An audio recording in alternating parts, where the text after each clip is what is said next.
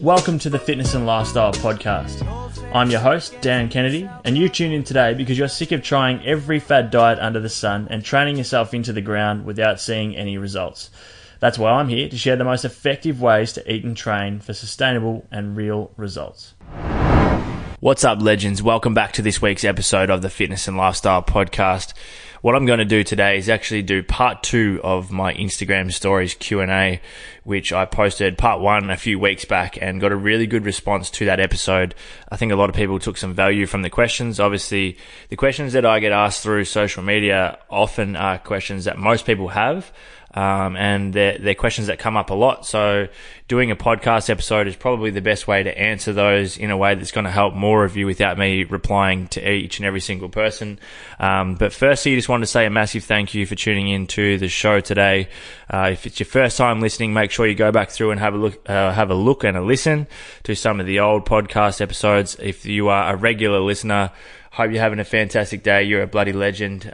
Make sure you hit that subscribe button, guys, if you haven't already. All the support is much appreciated. And as always, if you enjoy today's episode, please do take a screenshot and post it on your Instagram story and tag me if you get something out of the show, because I think there's going to be another good bunch of valuable content in today's episode. So I actually have not even looked at the questions yet, and I think keeping it a little bit more casual with these type of episodes works best, and makes for a little bit of fun as well. So I have just brought them up on my phone now, and let's do it. Let's go through some of these questions. I'll try to keep the episode not too long, because I don't want to hold you up too long, but I'll make sure I put in the questions that I reckon are going to be the most beneficial for all of you. So question number 1 is, what is the difference between training fasted and non-fasted? Is it meant to do anything?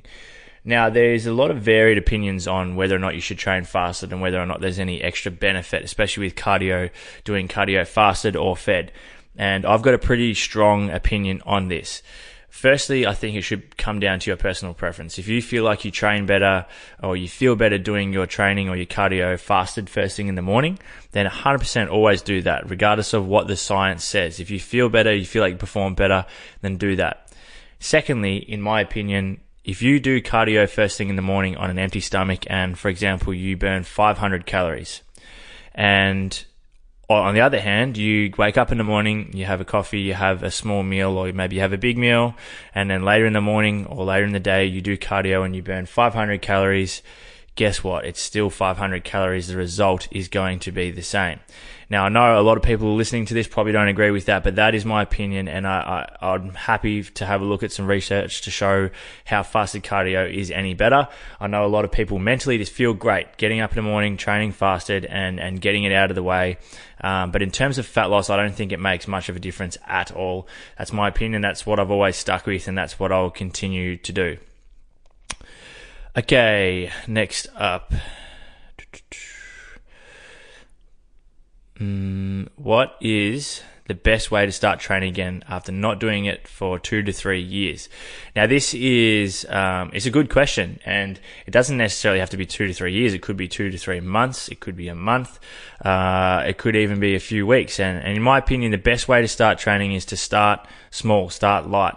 Don't try and overdo it, because 1, you're very likely going to get an injury, and 2, you're shocking your body too much. Not even shocking your body. You're trying to put your body through too much. When you get your learner's permit as a driver, you don't get in without anyone else in the car and then start driving, hundreds of kilometers each day. You go step by step, you learn the basics again, you take your time, you build up that foundation, and you go again. So when it comes to training, that's a shocking example, but too far gone, I'm going to keep going. The best way, so when you're getting back into training, I think it's really important to, 1, figure out how many days per week on a shit week you can 100% go to the gym. So, on a busy week for you, if you can go to the gym, let's say 3 times, then that's how many days you should start your program out. Don't try and go to the gym 6 times a week if you know you're barely going to ever make it 6 times. it's really important to get back into a routine. Take it nice and light for the first few weeks, work your way back into it, make sure you're doing all your recovery, make sure your nutrition is on point and align with whatever your goal is for that training. Make sure you've got specific goals in mind, and just take it easy. Once you start to feel like you're back into a good routine, then start to bump it up again, obviously, and focus on that progressive overload. But getting back into it, I think my biggest advice is don't try and do it all at once at the start. Work your way back into it, take your time, and make sure you set realistic goals for yourself. What's your response when in the gym someone says, my legs are fine, I don't need to train legs? I say you are just being very, very, very soft, or just being ridiculously ignorant, because everybody should be training their legs, regardless of whether you think you've already got big legs or not. In terms of muscle mass, in terms of energy expenditure, in terms of aesthetics, the way you look, if you're someone that's in the gym training upper body all the time and never train your legs, it looks ridiculous. But in terms of even like lower back pain, strengthening up your glutes and hamstrings is one of the best things that anyone can do in terms of posture, and obviously athletic performance and whatnot. So I would just say you're an idiot if you feel like you don't need to train legs. Next question. What's the benefit of training one single muscle group in a day? For example, training chest on its own.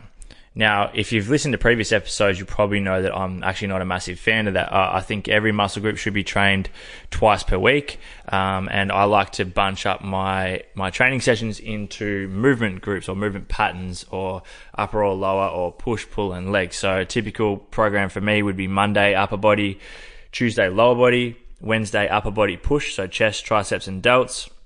Thursday lower body, Friday upper body pull, so back, bis, rear delts. So I'm hitting each muscle group twice per week. I'm not following the bro split where you just train one muscle group per session once a week and just absolutely smash it. I find that training each muscle group multiple times per week, stimulating those muscle groups multiple times per week in terms of strength, muscle mass, in terms of energy expenditure, is far superior. So that's my opinion on those. What should I eat to get thin? Now, this is a shocking question, but a great question at the same time.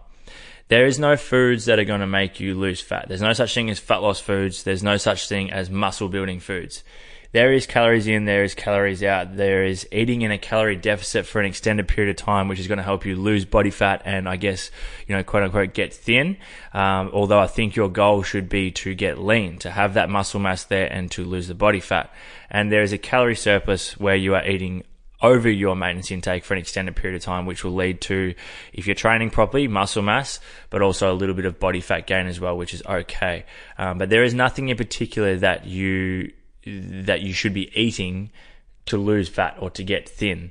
And a second part of this question is if someone is vegetarian, and same rules apply, regardless of whether you're vegetarian, vegan, whether you don't eat carbohydrates, whether, whatever type of, diet you follow, all the same rules apply. If calories in versus calories out, making sure you are staying consistent with it and eating aligned with your goals.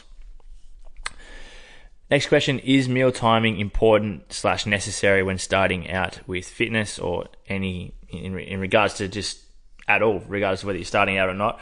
I think meal timing is largely irrelevant. I think protein allocation throughout the day is important, so trying to evenly spread out your protein throughout your meals. But in terms of meal timing, I don't think it has much relevance at all, especially in terms of body composition.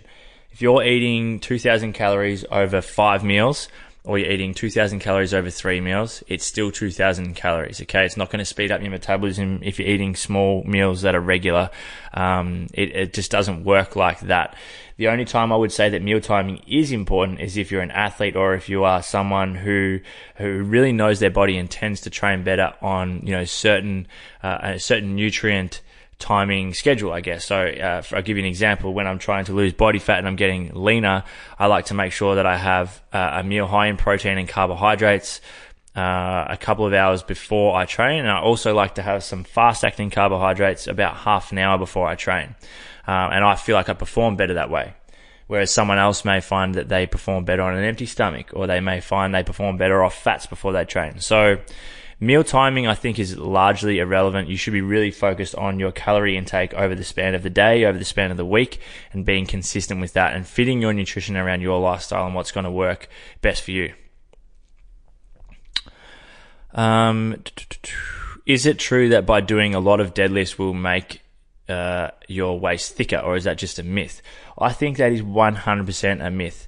If you've seen basically anyone who is in a lean body shape, so I'm not talking about someone like a powerlifter whose body fat percentage might be quite higher or something like that, or strength training athlete who's not too worried about their aesthetics. But if you've seen someone who has cut down and been in a calorie deficit for a fair while, trying to get nice and lean, and they deadlift regularly, you'll definitely not notice that they have a thick waist. You'll notice that they have very well-developed back, very well-developed glutes, hamstrings, and quads, and an all-round well-developed physique. So I would not be scared of doing deadlifts in terms of being worried about getting a thicker waist. I think that's just ridiculous.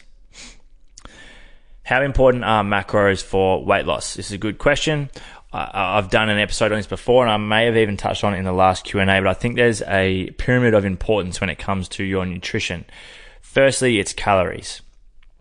That is the most important part. And this order, I guess the further we go down the order, the more accurate your results are going to be. So starting at the top is going to be the least accurate, or the least predictable. So calories is key. Secondly would be calories and protein. Thirdly would be calories, protein, carbohydrates, and fats. And then fourth would be protein, carbohydrates, fats, micronutrients such as fiber, and your calorie intake. So, and another question I might pair onto this, which I don't know if it's been asked, but a lot of people do ask this often, is when you're tracking your calories in the MyFitnessPal app, for example, or whatever app you like to use, should you be focused on the calories or the macros? Now, if you're not drinking alcohol that day, then you should always be focused on your macros and not what the calories say on the app, because some foods and drinks tend to round up or round down their calorie intake, so it may not match up with what the macros say. But your macronutrients are what make up your calorie intake. So let's say, for example, you have, I'm going to use the example of 1,700 calories per day. And the macro breakdown is, I'm going to do the math really quickly here. Let's say, so protein would be 120 grams, carbohydrates 170, and fats 60. Okay? Those macros make up the 1,700. So theoretically, if you hit those macronutrients or get close enough to them, then you'll be eating 1,700 calories for that day. So regardless of whether your app says you've eaten 1,700 or not, if the macros are on point, then your calories are going to be sweet. That's all you need to worry about. Best exercises to reduce body fat from the legs without slimming down the rest of your body.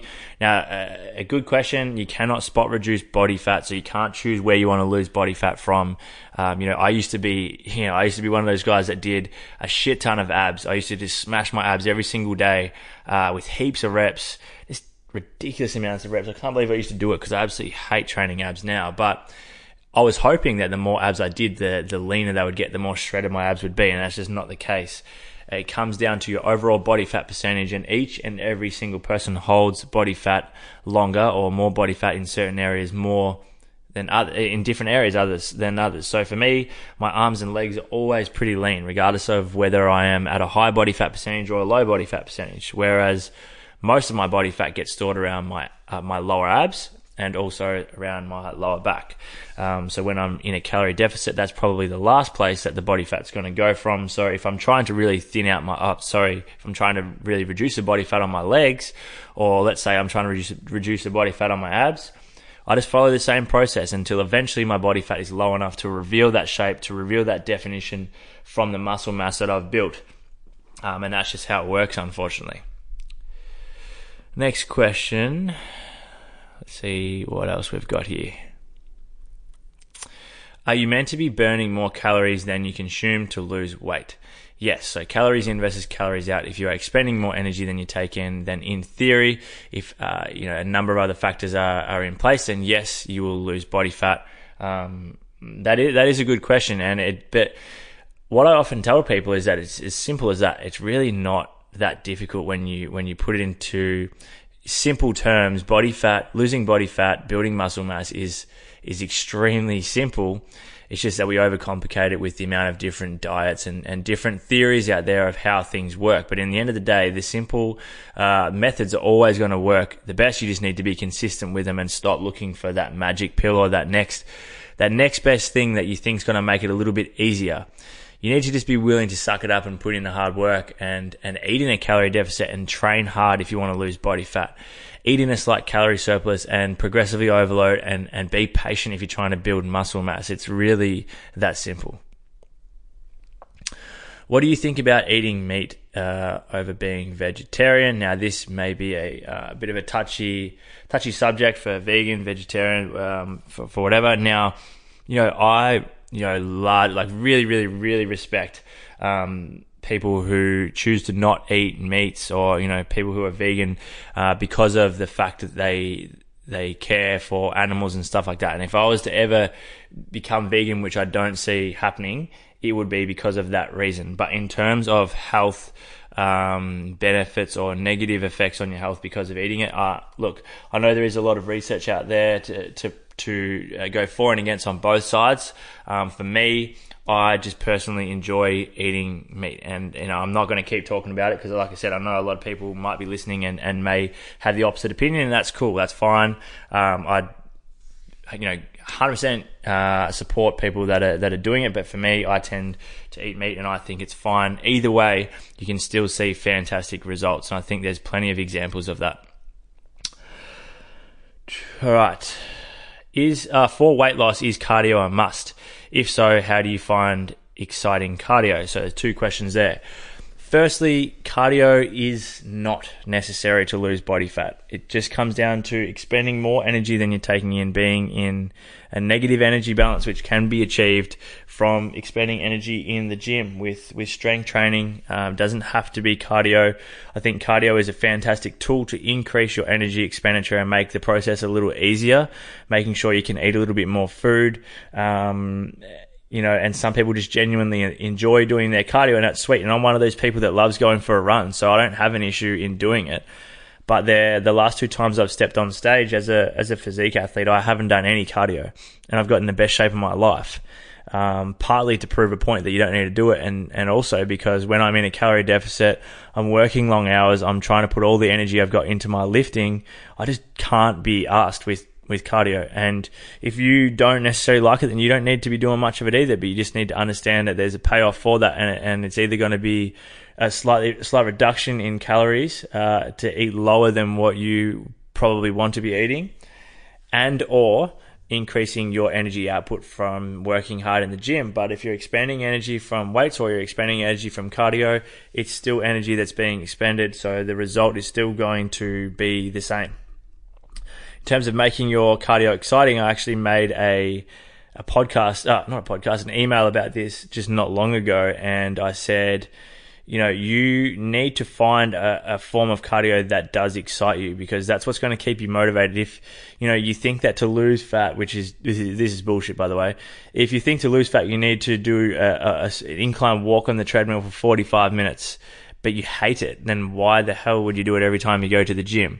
Whereas if you really enjoy getting on the rower and just going nuts and doing some intervals, or you enjoy pushing the sled, or you enjoy going for a run or having a swim, then why not do the cardio that you actually enjoy? To me, that is just an absolute no-brainer, but there is a lot of people out there that believe that there is certain ways that are far superior than others, and they're willing to do it even if they hate it, which to me doesn't make sense, because training should be enjoyable, it should be fun, and something that you look forward to. So in terms of making cardio exciting, for me, the key is, high-intensity interval training, things where I'm doing some form of resistance, or I'm pushing or pulling some form of resistance for my cardio. So things like tire flips, like sled pushes, medicine ball slams, battle ropes, dead mill sprints, all that type of stuff I thoroughly enjoy. So that's what I do for my cardio when I do it, or I go for a run. A couple more questions here. How do you fight your cravings for quote unquote bad foods? Things like takeaway foods, all that type of stuff. Now,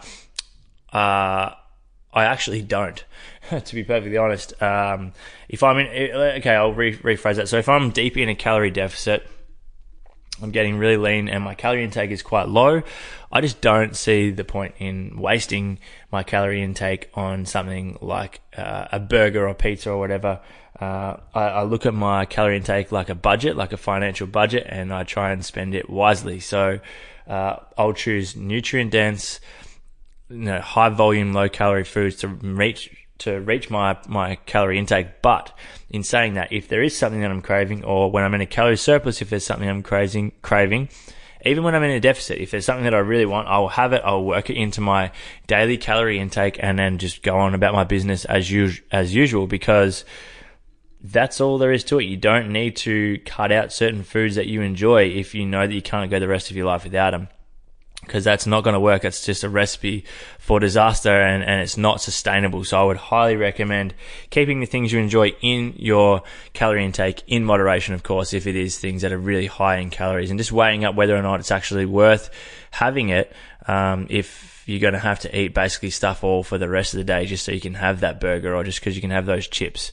But in the end of the day, if you want to fit it in and you can, then go for it. In terms of body composition, the results are going to be very similar, if not the same. Okay, we've got a couple more questions here. Let me see. I just really want to pick the best questions to make sure you guys are going to get the most out of it. Next question is, why do I prefer to do box squats instead of free squats? Now, I put up a post on my Instagram not long ago. I switched to box squats a while ago. I just find a couple of reasons. One, I know that the depth is always going to be exactly the same because the box I use is always going to be the same height. Two, I actually feel it more in my quads, hamstrings, and glutes compared to when I do arse to grass squats with heavier weight. With heavy weight on an arse to grass squat, I don't really feel it in the places I'm meant to feel it. I just feel like I'm moving the weight from A to B. And for me, I'm not a powerlifter. I don't need to do that. I want to build muscle mass. I want to improve my performance, So to do that, I'd rather go with an exercise that I actually have that mind-muscle connection, which for me is box squats. I think they're safer. I think most people can do them with good form. They promote good form.